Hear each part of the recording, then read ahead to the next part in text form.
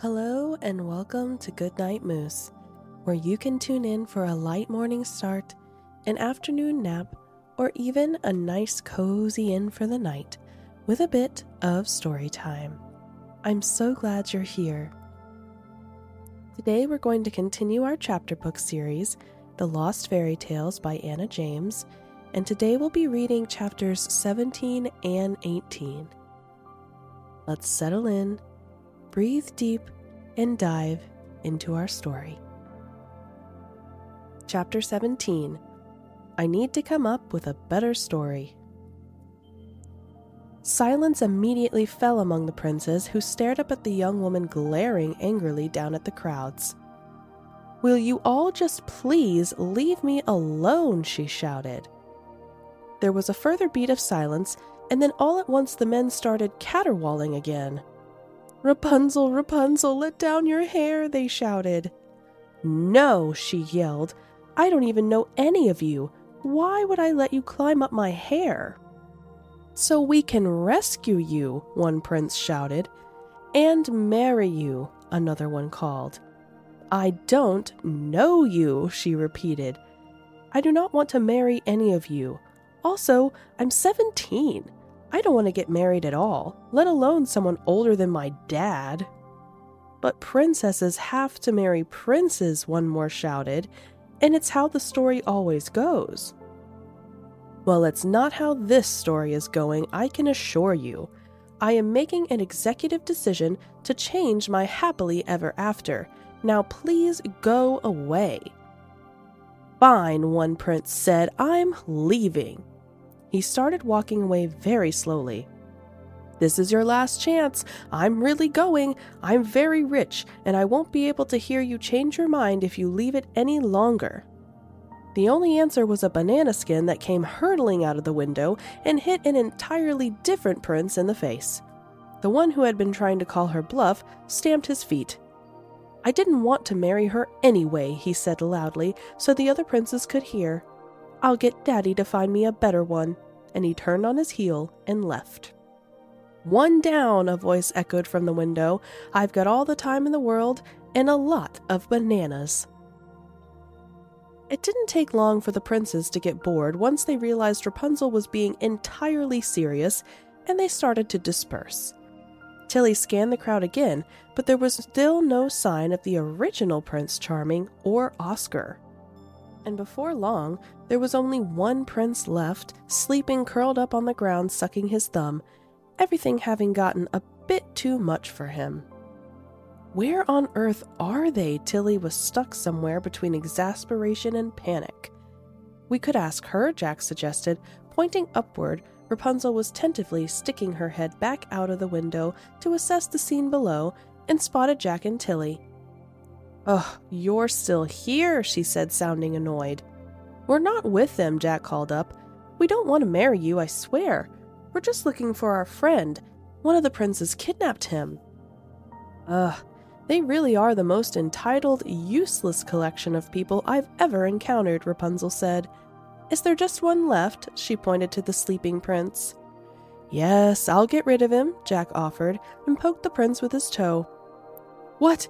It wasn't me," said the prince, spluttering awake. "Where's everyone gone?" "I'm afraid it's all over, pal," Jack said firmly but kindly. "She picked a prince and galloped off into the sunset with him, and everyone else has just gone home. You'll have to go and find another damsel in distress."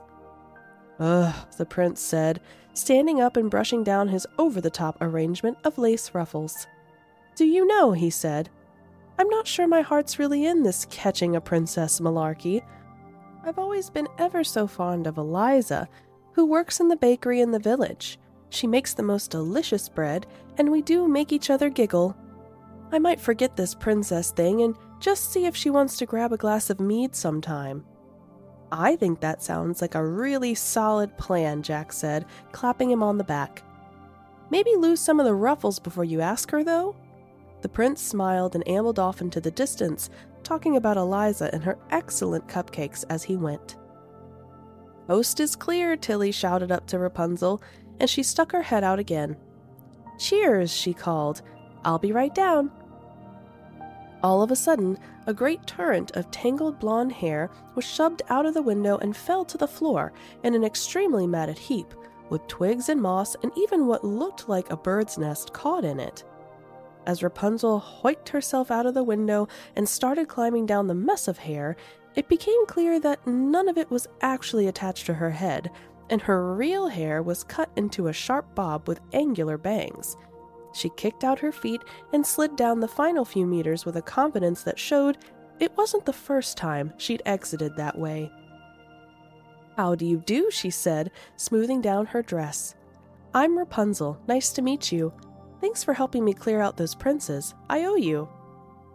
"You're welcome," Jack said, dipping into an awkward half-bow and coming over all bashful. "So you can come and go as you please?" Tilly asked, gesturing at the matted pile of hair. "Of course," Rapunzel said. "I like to put word around that there's a wicked witch keeping me trapped to try and put all the princes off. I obviously misjudged, though. It actually seems to be yanking all the particularly annoying ones out of the woodwork.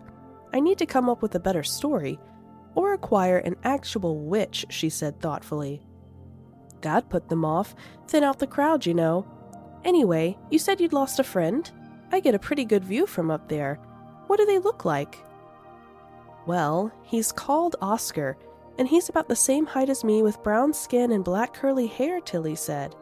"And he'd be with a prince who looked a lot like all the rest of them, but without the horse.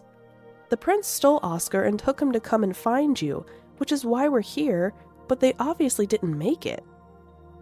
"Which direction did they come from?" Rapunzel asked. "That way," Jack gestured, "through the crack in the sky."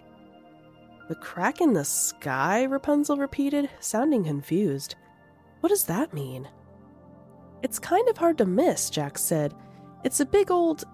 well, it's a crack in the sky, down at the bottom of the hill. You must be able to see it from the top of your tower. In fact, I'm kind of surprised we can't see it from here." He trailed off as he looked down the hill, where there was no sign at all of anything unusual. "Will you show me?" Rapunzel asked, curious. "Of course," Jack said eagerly. "What about Oscar?" Tilly reminded him. "We're looking for clues," Jack said. "Something obviously went wrong between the crack and the tower, because we saw Prince Charming's horse left there." "Fine," Tilly said, "but we have to find him before that blackness swallows anything else up." "Sorry, what is swallowing what?" Rapunzel said. "I've obviously been in my tower for too long. I'm very out of date." "I'll fill you in as we walk," Jack said as they set off, and began chatting animatedly to Rapunzel, with Tilly following a few paces behind. As they walked back down the hill, Rapunzel called nonchalantly to Tilly. "Do watch out for the puddles," she said. "What puddles?" Tilly said, confused by both the lack of any surface water or indeed by the danger of puddles, should any exist.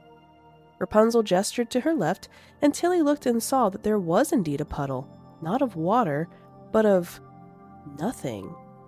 The same nothing that was behind the 3 bears' doors and in the 7 dwarfs' house in the tree.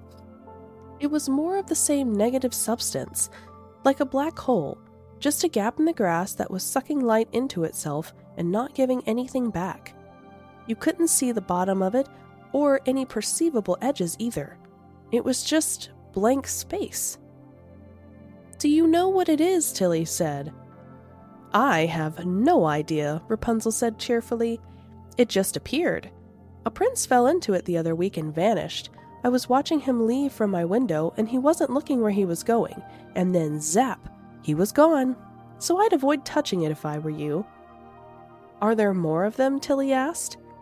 "Not that I've seen," Rapunzel said, "although I think that one is getting bigger."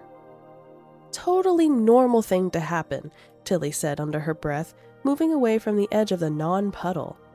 Just a huge puddle of nothingness in the middle of a field sucking princes into it. The farther they got down the hill, the clearer it became that the crack in the sky was not where they had left it. There were just fields, trees, and sun, nothing out of the ordinary, and nothing covered in sticky black liquid.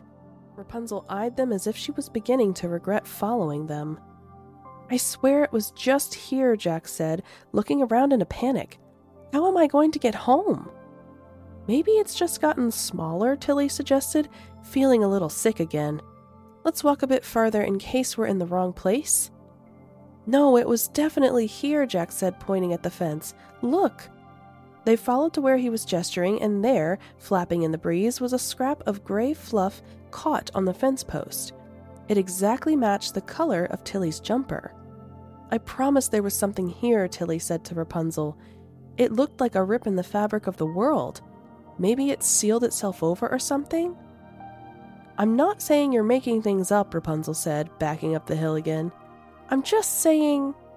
But before she could finish her sentence, she was interrupted by a hoarse scream from somewhere nearby. Chapter 18. There's never only one way home. Is someone there? A voice shouted. Help! Please help! Where are you? Tilly shouted back. We can't see you. Tilly, is that you, Tilly? A different, even more desperate voice called.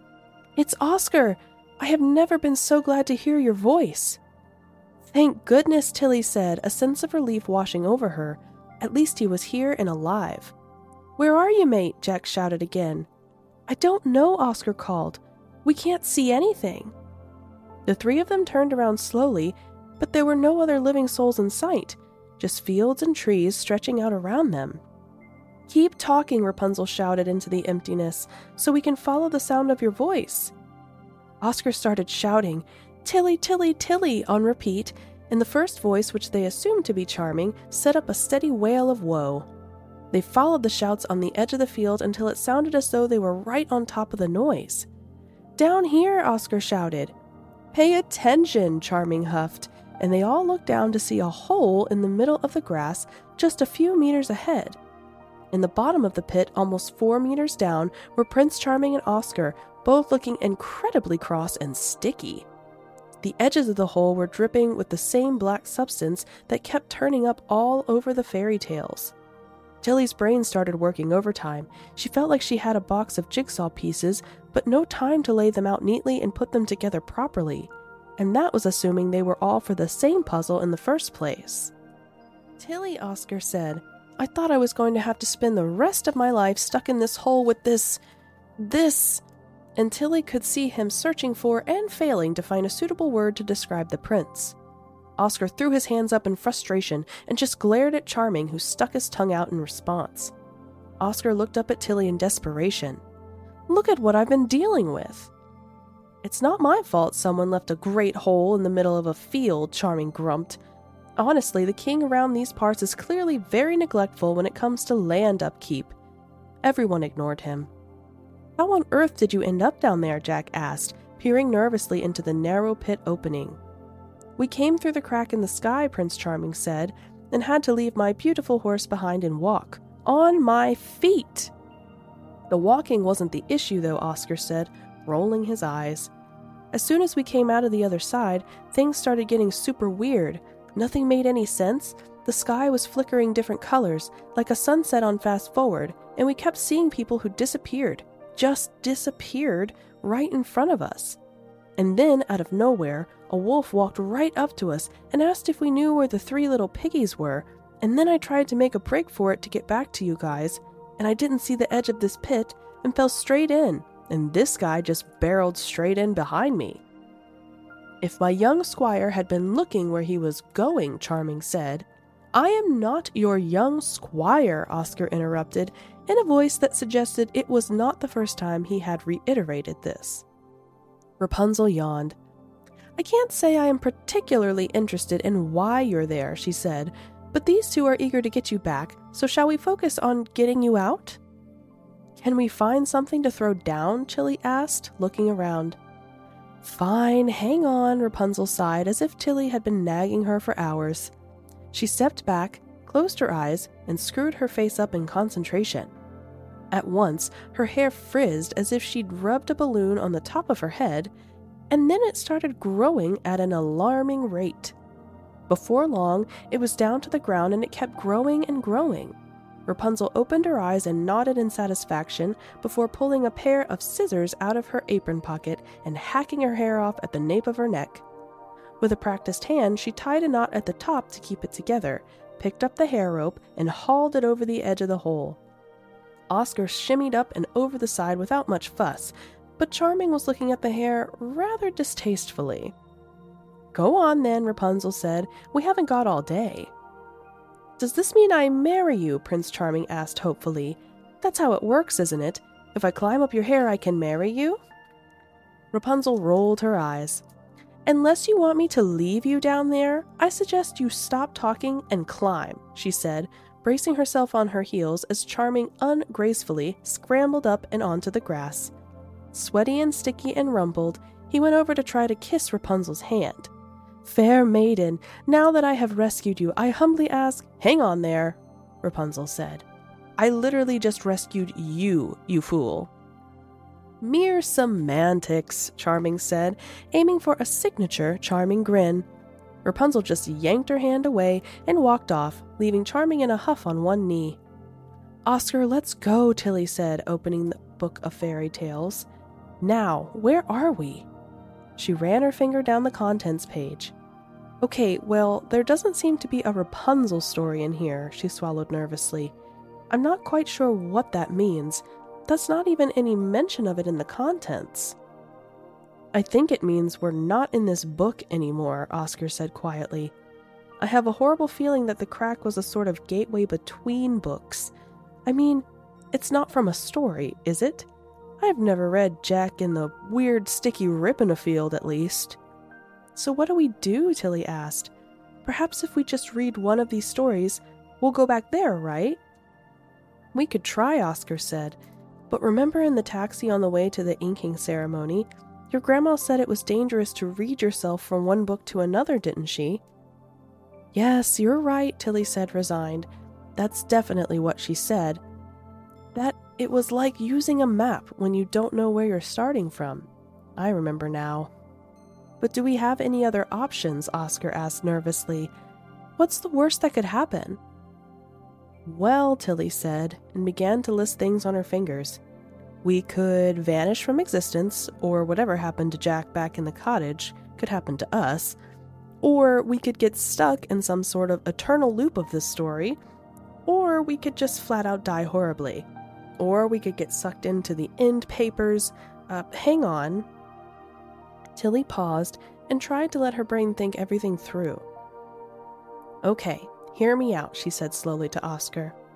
"Could we do what we did in Alice in Wonderland? Travel through the end papers into an underlibrary. Would we go back to London, though?" "I don't think so," said Tilly. "There must be one in France somewhere, right? Presumably in Paris. And this is a book from a French bookshop. Or, even if it's not there, I'd rather be stuck in real-life France somewhere than here." "Okay," Oscar said. "I trust you. And I promise that I won't hold you responsible if we die gruesomely. Scout's honor." "Are you even in the Scouts?" Tilly asked. "Not the point right now," Oscar said, holding his hand up in some approximation of what he thought a Scout's honor gesture might be, but ending up with something from Star Trek. And with that, he managed to break the mood and make them smile, just enough to give Tilly the courage she needed.